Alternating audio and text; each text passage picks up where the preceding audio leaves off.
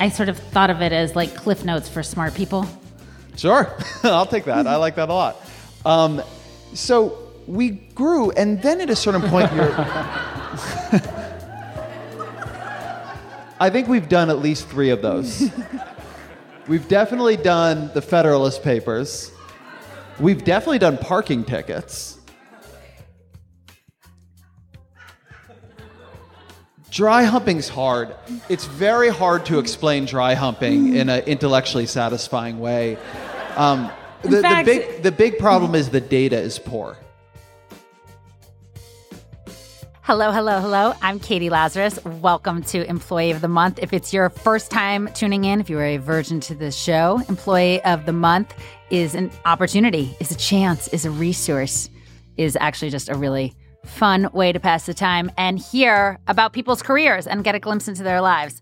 And I'm so excited to bring you this episode. I also am still kind of high off 2019. I think because I lived in such a cave of despair. Even though the world is still a mess, I have managed to be able to find moments of joy. I'm thankful for people who are finding meaning in their careers and still having fun. They're able to take their work seriously without taking themselves too seriously, which is really at the core of Employee of the Month, what it's about. It is possible to have a moral compass and still create and, I don't know, try to make the world a little bit of a better place. Before I bring you these wonderful interviews today, I do want to share a letter from fans. I'm always grateful for the fan mail. This one I thought was particularly funny. Nancy Knox wrote, I was just listening to Katie's interview with Peter Sagal, and I'm enjoying it. Thank you, Nancy. I'm glad you're enjoying it. Was it a joke? Nancy wrote, was it a joke when he, Peter Sagal, mentioned John Oliver and Katie said never heard of him? Because Peter Sagal took it as a true comment. If Katie hasn't heard of John Oliver, time for her to check him out. Well, Nancy, I think it's time for you to check Irony out. Yes, I had heard of John Oliver. I adore him personally, and I also just love his show. And I'm going to recommend that in order to survive this world, to always give people the benefit of the doubt, assume, in my case, since I'm 90% full of nonsense, that I am kidding, which was the case in that part. I wouldn't say it was a hilarious joke, but yes, I do know who John Oliver is. In fact, I am a big fan of his. And it was also hilarious, I found in that episode, to have an NPR icon, Peter Sagal, speak about the perineum with me. That was what he wanted to speak about. And if you don't know what that is, or if you do, you're going to want to listen to that episode. But you're only going to want to listen to that episode after you listen to this one. Speaking of people who get harped on, who don't always deserve it, are the youth, millennials. Some of my best friends are millennials, and as Trump shows us every hour, age is not necessarily a sign of maturity. But I was excited to have these 2 guests who happen to be youthful. We recorded this episode at the Kennedy Center. You're going to get to hear from Ezra Klein, who is one of the co-founders of Vox, and Sasheer Zamata, who you may have seen on SNL or in Amy Schumer's film, I Feel Pretty. I just want to set the stage for you. So the Kennedy Center is an extremely regal and beautiful center for the performing arts, and I was a privilege to be there and a thrill, particularly someone who grew up in D.C.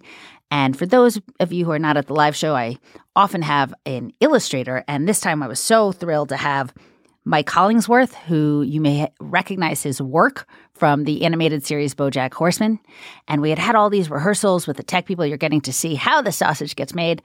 Gone over it. The Kennedy Center has this extremely phenomenal staff. And we went through rehearsal about, okay, we're only going to show the illustrations during the music and the award ceremony. These are all reasons why you want to come to live shows. We have one coming up actually at Sundance, January 27th, if you are in Utah or near it.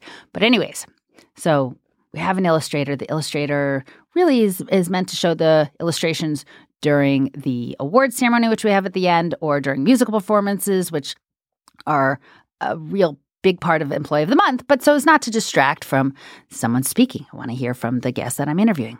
Well, Mike Hollingsworth is very funny, and I believe he had a masturbating squirrel or a masturbating dog. I'm not quite sure, but it meant that I was not able to get to all of the questions I wanted to with Ezra Klein, because it's hard to ask about pay parity and the environment and political issues when you have a masturbating squirrel or dog behind you.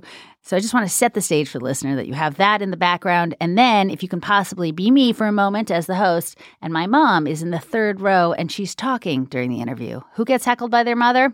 Apparently I do. Anyways, I hope you enjoyed this. For those of you who don't know Ezra Klein, he is the Policy Wonk's poster child. He started Wonk Blog when he was very young, back when blogs were a new thing. He has an incredible capacity to distill wonky issues and policy in a way that is vital for people to understand democracy. He was able to both appeal to people who are expert policy wonks and lay people like myself. So I'm thrilled to have Ezra Klein. He's also the co-founder of Vox, and we got to talk about his career because he's had a rise that continues to rise and rise and rise. So without further ado, here's my interview with the one and only Ezra Klein.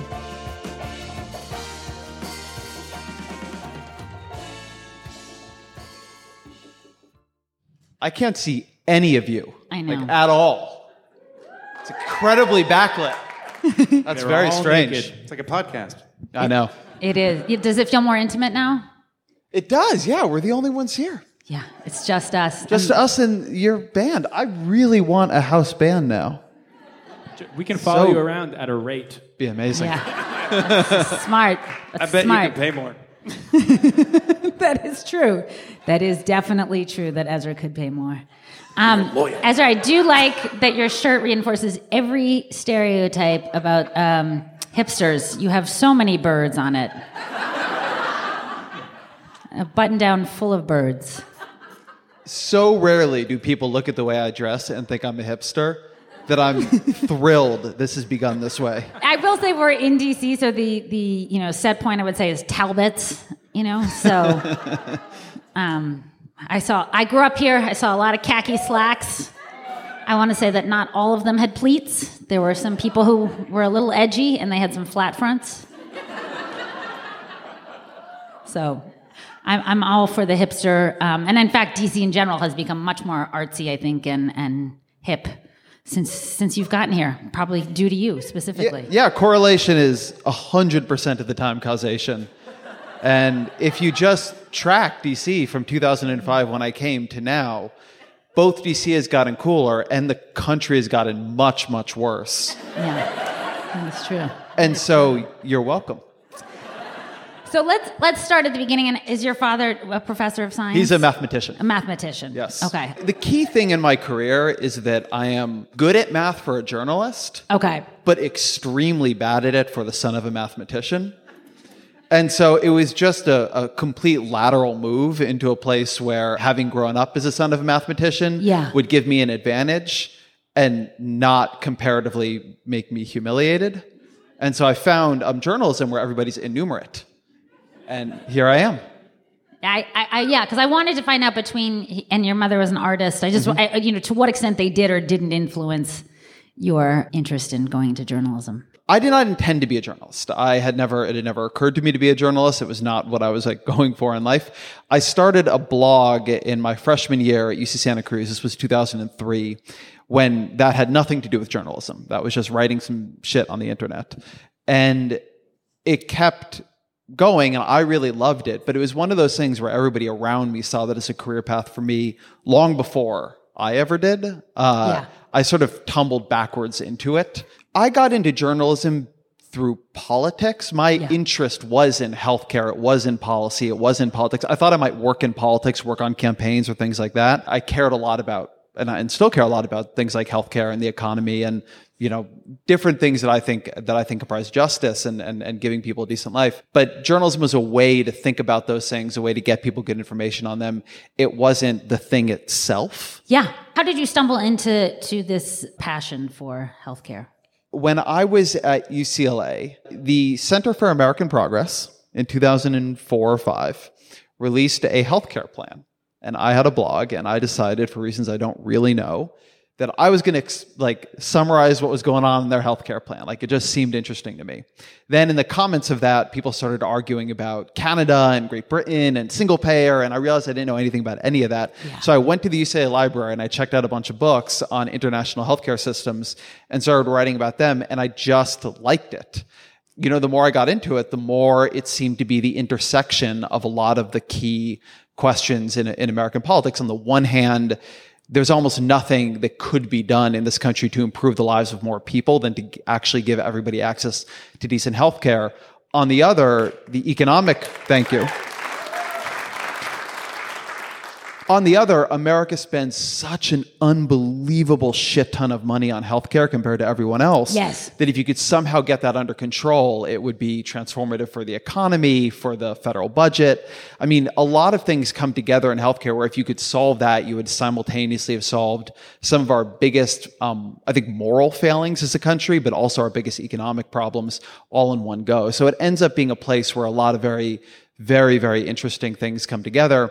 And I just liked studying it. It felt very human. It felt very strange and complex. It said a lot about American institutions and culture. I mean, you can go deeper and deeper and deeper and never hit the bottom. I wanted to go back in time because I so envied and also admired you and Matty Iglesias. Let me try to botch his name fully. No, I like it. I like the way you say it. Iglesias. Matty Iglesias. I just added a Y to Matt. I wanted to ask you about your relationship with him and how you guys became kindred spirits. So Matt Iglesias, otherwise known as Matty Iglesias. Yeah. At least here.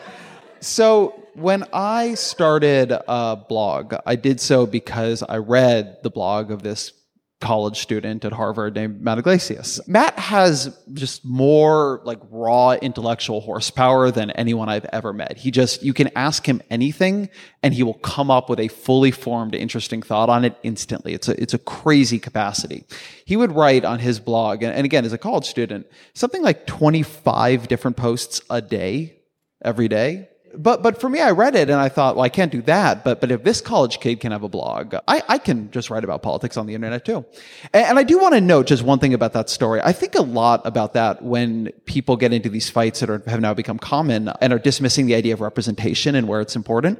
I would have never thought that I could write about politics if there hadn't just been like other people who seemed young and like in college writing about politics. So and then I emailed Matt that I had this blog, and he was very generous in linking to me for a couple of years. This was the early blogosphere, and links were the currency. It's how you got readers. Yeah. I would say Matt is the core sort of mentor and intellectual influence, certainly my early professional career. Like I learned to think reading his site and sort of like also then later talking with him a lot. Like I always try to give him a lot of credit because there's just absolutely no way I would be doing this work if not for his site, if not for the generosity he showed me, but also if not for just spending years kind of trying to keep up arguing politics with him. I learned more doing that than I ever learned in school. I want to fast forward because you were a prolific writer. You still are a prolific writer. But so in comedy writing, when you get a television show, let's say you have a great idea for a TV show, you become a producer and you're suddenly managing a staff, whether or not you have any business managing a staff. Which is a long way to say when you started Vox, you were overseeing a staff and it grew, and then you stepped aside and decided to be an editor at large. Can you tell me if managing a staff had anything to do with that? What led to your decision? It had everything to do with that. Fucking no. So I had managed at the Washington Post. I had, by the time I left, I think something like 7 folks who were in different ways, working within my group. And so I really loved managing, actually, at that point. And I continued to love managing at Vox until we grew to a certain size. And this is what nobody had told me and what I didn't know. There's a period of time, and I would say it's until we got to about 35, 40 people, when managing, at least for a journalistic organization, is really managing through the product itself. You're assigning articles, you're editing articles, you're talking to people about story ideas, maybe you're showing by example how you want different things done. The management, I mean, of course you're managing people, but you're really managing people through direct work on the journalism they're doing. Vox, thank God, continued to grow. And so now we are well over 100 people. And I want to explain, for those of you who don't know Vox was set up, it was your brainchild. With Matt and Melissa Bauer, my co-founders. To explain the news. And I sort of thought of it as like Cliff Notes for smart people. Sure. I'll take that. I like that a lot. So we grew, and then at a certain point, I think we've done at least 3 of those. We've definitely done the Federalist Papers. We've definitely done parking tickets. Dry humping's hard. It's very hard to explain dry humping in an intellectually satisfying way. The big problem is the data is poor. So you want to answer some of the core questions about dry humping, but more research is needed. So at a certain point, you're managing the managers of managers. Yeah. And at that point, the questions are organizational design.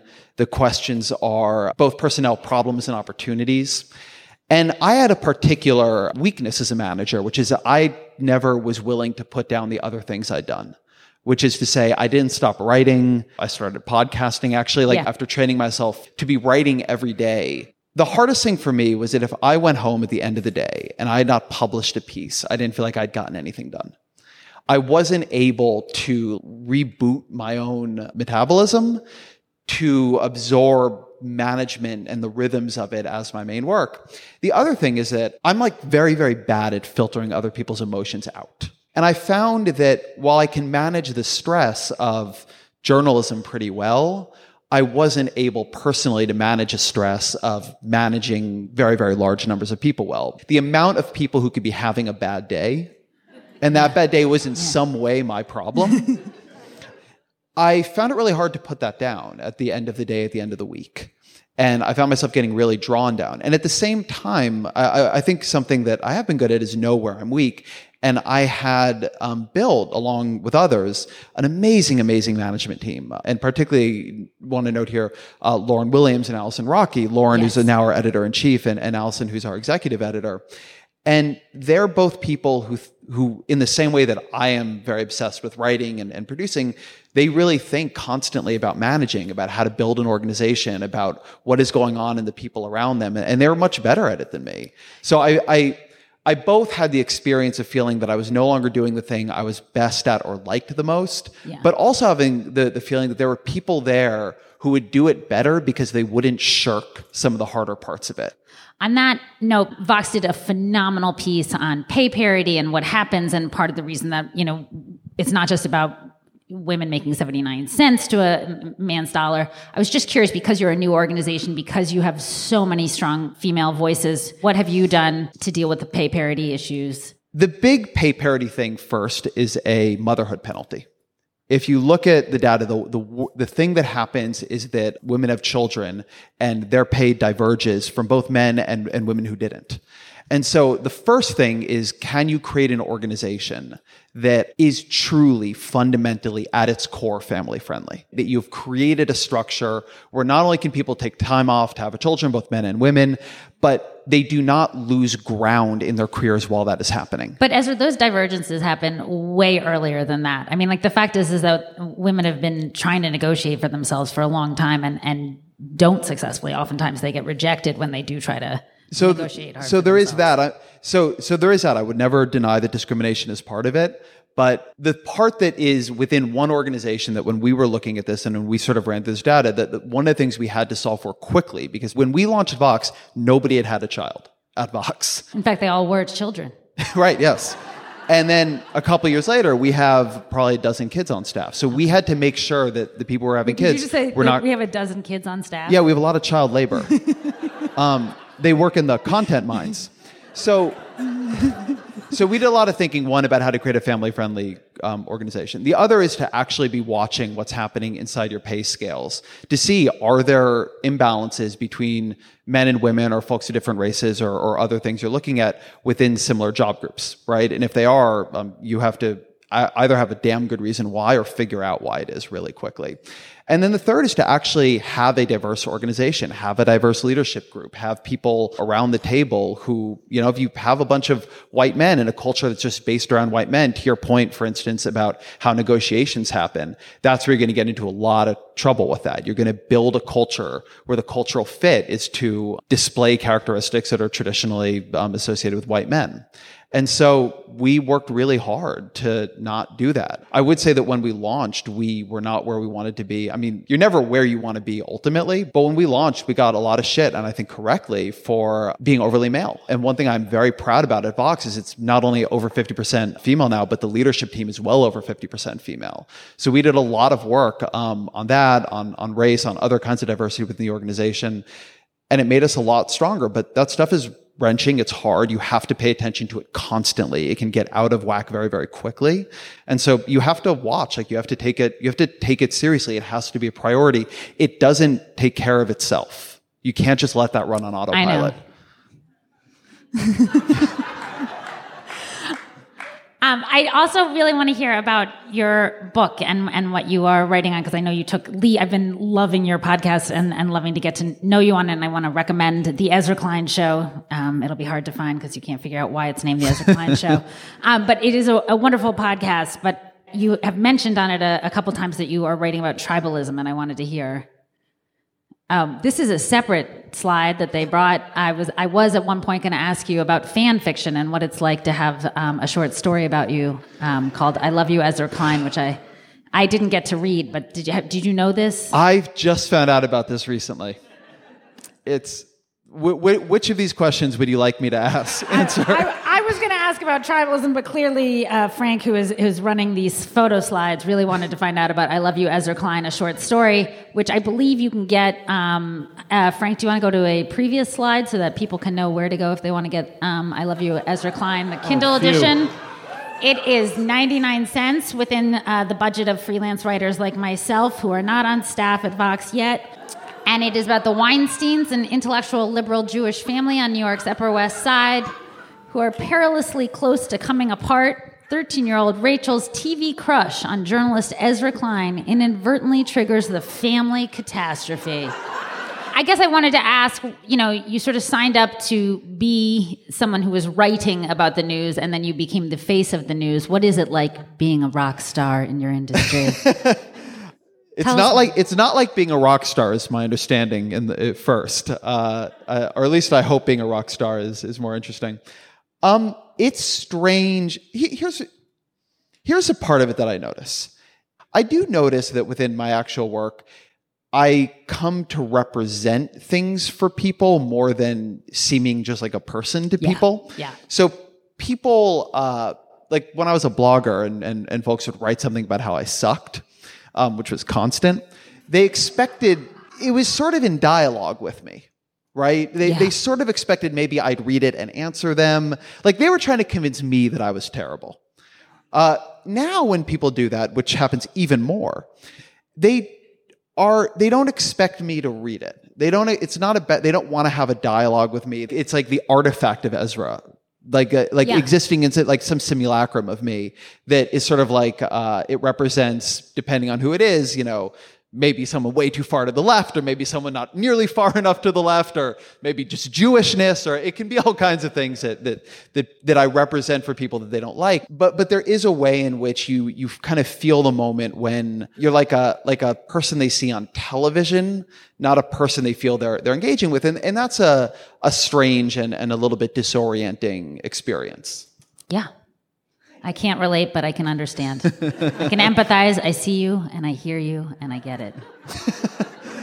And then sometimes you have a short story written about you that really upends your whole sense of how people might be experiencing you when you appear on the Chris Hayes show. Yeah. Yes. Really quick, because I know we have to end, but I just wanted to. You're writing about tribalism, I believe, and political identities. How's the writing going? So it was going great when I was on book leave, and then I came back, and now it's not happening at all. So I got to figure that out. So the book is about the ways in which our people like to talk a lot about identity politics, but the main identity politics in America is Republican and Democratic. And over the past 50 years, what it means to be aligned with one of the parties, or just hate the other party, which is true for a lot of people. They're an independent, but they just really dislike the other party.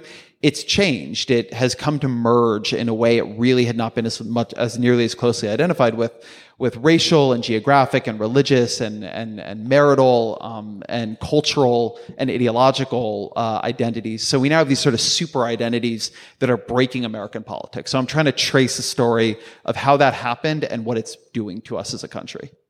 Well, I wanted to wish you luck along the way and got you some stuff. First of all, I got you a very rugged alpha male Park Slope Co-op. Oh, excellent.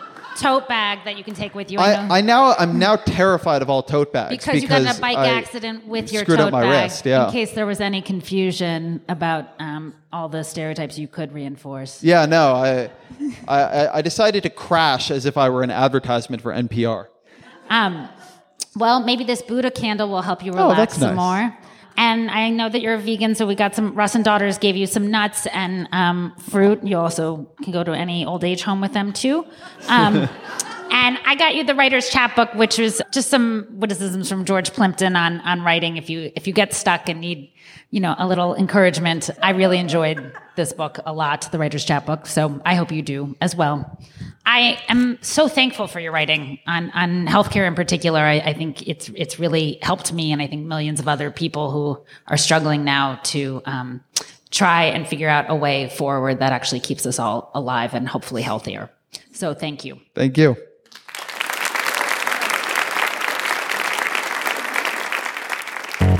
Guys, Mr. Ezra Klein, you're going to come back to the award ceremony.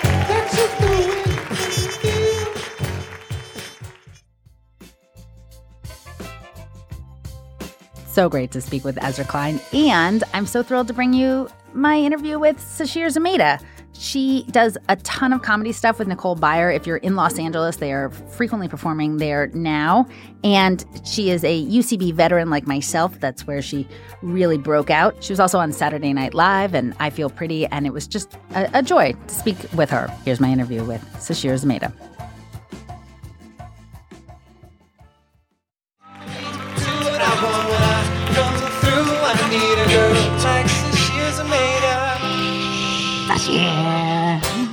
Hi.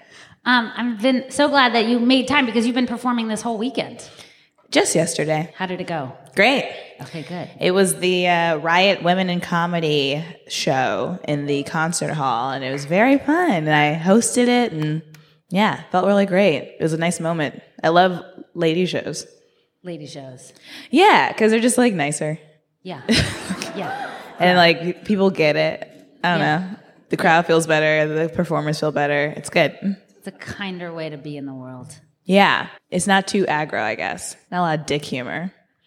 Lots of vagina humor, which I'm also here for. Which can be a positive, I think. Mm-hmm. Because vaginas don't get enough humor. Exactly. Yeah. They get a lot of disrespect. Yes. And it's like boring terms, you know? Yeah.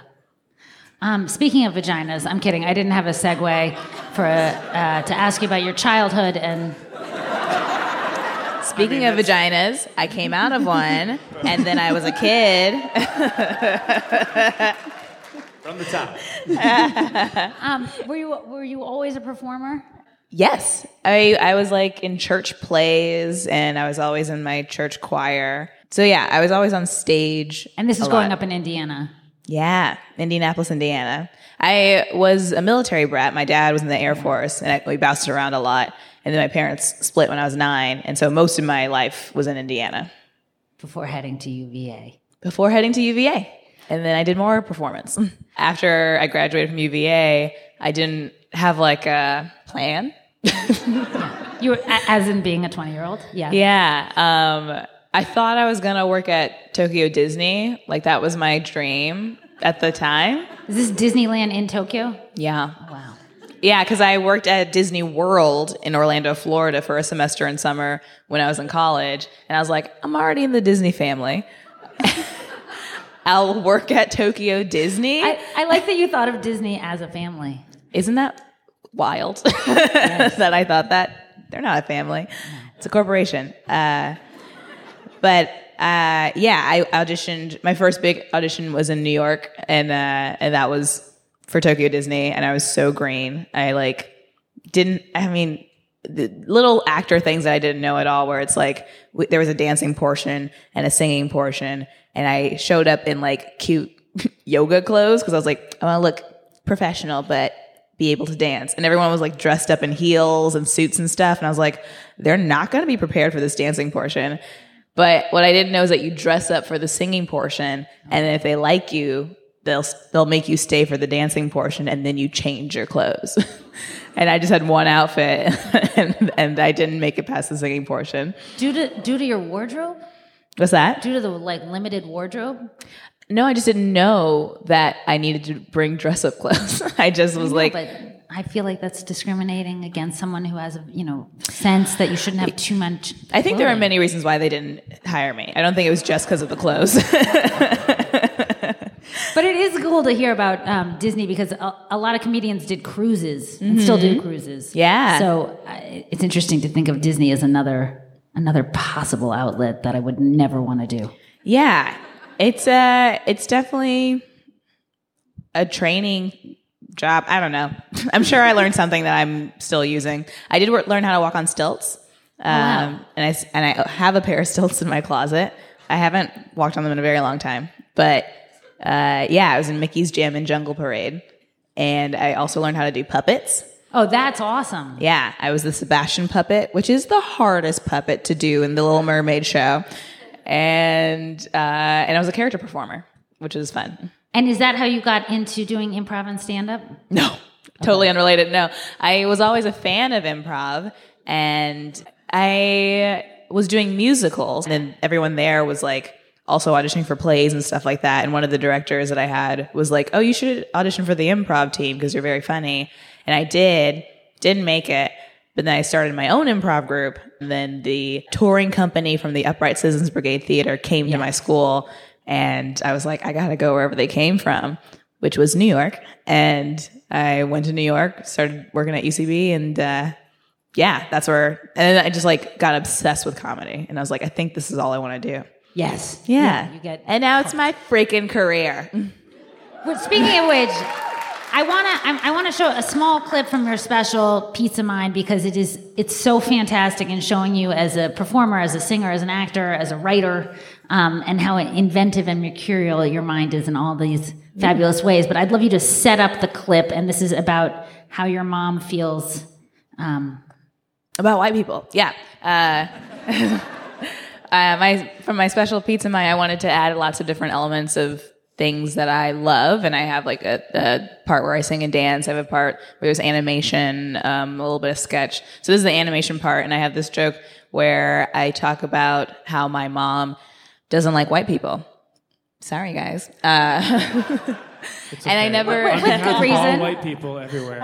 We're sorry. Yeah, we don't like us either. They're like an a cappella group of apologists. But I didn't understand because my mom never explained it to me. She wasn't like, this is why I feel this way. She would just like be like, white people. And so I'd have to like make up reasons in my young mind as to why I thought she didn't like white people. Yeah. So this is that. This is from Pizza Mind. Like, I imagine if I asked her, like, Mom, what do you mean when you say memories? She'd say something like, well, Sashir, when I was 11 years old, I went to the public library in Little Rock, Arkansas, and I was by myself, and this old white man came up to me and put his hand on my shoulder. And something about his hand on my shoulder and me holding the book sucked us into the world of the book. And we landed in this magical forest where the trees could talk to us and the dirt tasted like licorice. Now, we didn't know where we were, so we split up to find help. And the old white man went one way, and I went another way. And I found this cave, and inside the cave was this big, beautiful dragon with a purple tail and glittery wings. And she spoke to me and said that she would take care of me if I just stayed there with her. I lived with that dragon for the next 3 years of my life. And on one of our morning walks, Crackle and I, that's her name, Crackle the dragon, we saw the old white man. And I don't know what kind of adventures he went through on this 3-year journey in this magical land, but he looked totally different. He was shirtless, and he was ripped, and he was carrying a bow and arrow, and he saw me with Crackle, and he thought I was in danger. And he shot Crackle through the heart. And I cried and said, "You don't know what you're doing." But shooting the dragon through the heart is what we needed to get back to reality. So we landed back in the library. And the old white man returned to his job as the Little Rock public librarian. And I started classes at a segregated high school. And that's why I don't like white people. You guys give Saji your hand. You do such a phenomenal job of showing what it's like to be a child trying to sift through these issues, and then also your imagination today. Thanks. Yeah, I want to do more with that idea. We'll see. I don't know, but I'm thinking about maybe doing more with animation in general and little girls going through times that may be hard. Yeah. I know that you've talked a lot about SNL and being on Saturday Night Live and leaving. I actually just wanted to ask about your relationship with Amy Schumer, because you were on Inside Amy Schumer and some very funny sketches, and you were in her most recent film as well. Yeah. How did you two connect? I guess Inside Amy Schumer was my first meeting of her, and I think maybe she saw a video that I did or heard about me or something, and just put me in her show, which was so nice and wonderful. And she's always been very supportive of me and like always letting me be like the funny one in her scenes. And it's always been really great. And so she also, I think also the producers and people involved with I Feel Pretty asked me, but I think she had a lot to do with putting me in the movie. And it's always really great to work with her because I like playing the straight man in scenes, and so when she's being ridiculous, I could just play off of that and improvise, and we'll just pitch each other lines too, and it's always been very fun. I also wanted to ask, you sing, and you rarely get a chance to. I was wondering if we could hear you sing. Absolutely, Would that be possible? yeah. I want a little more warm. All right. Cheers, Amanda.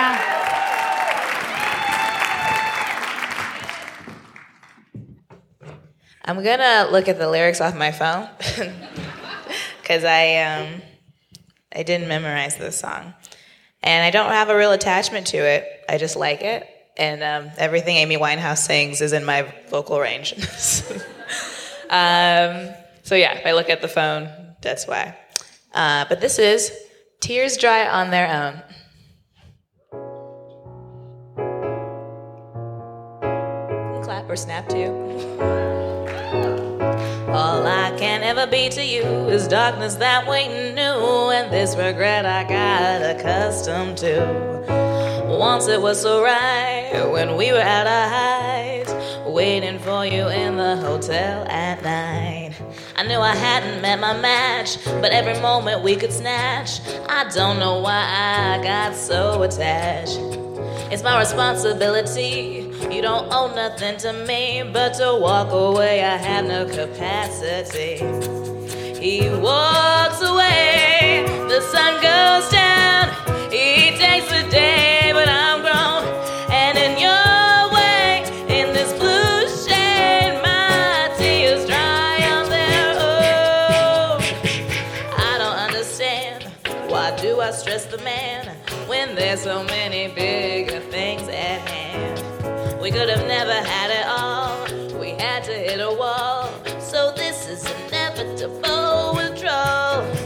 If I stop wanting you and perspective pushes through, I'll be some next man's other woman soon. So I blame myself again. Let's be our own best friend. I fuck myself in the head with stupid men. He walks away. The sun goes down. He takes the day.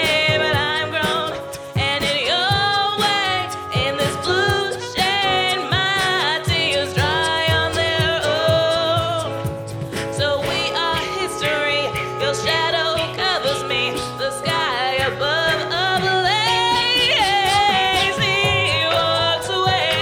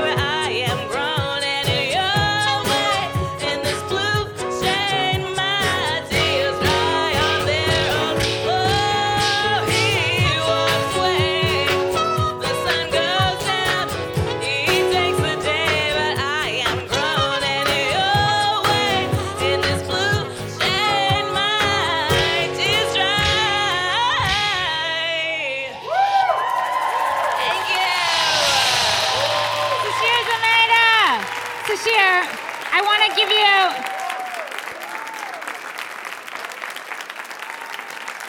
So, the East Coast, we are losing Sasheer to Hollywood because she is off to do so many bigger and better things, but I want to give her some gifts before she goes. I didn't want to give you too much because I know that you are leaving and don't have room, but this is from New York, The Strand, a T-shirt. Usually I give books, but you're going to have too much in your suitcase. Russ and Daughters are sponsors from my people to yours, thanking you. Here's some babka. And some packing tape and some Sharpies. You're going to need it because she's moving this week. That's true. And a notebook because I hope you never stop writing. You are a gifted and really, really brilliant comedian. So thank you for your beautiful work.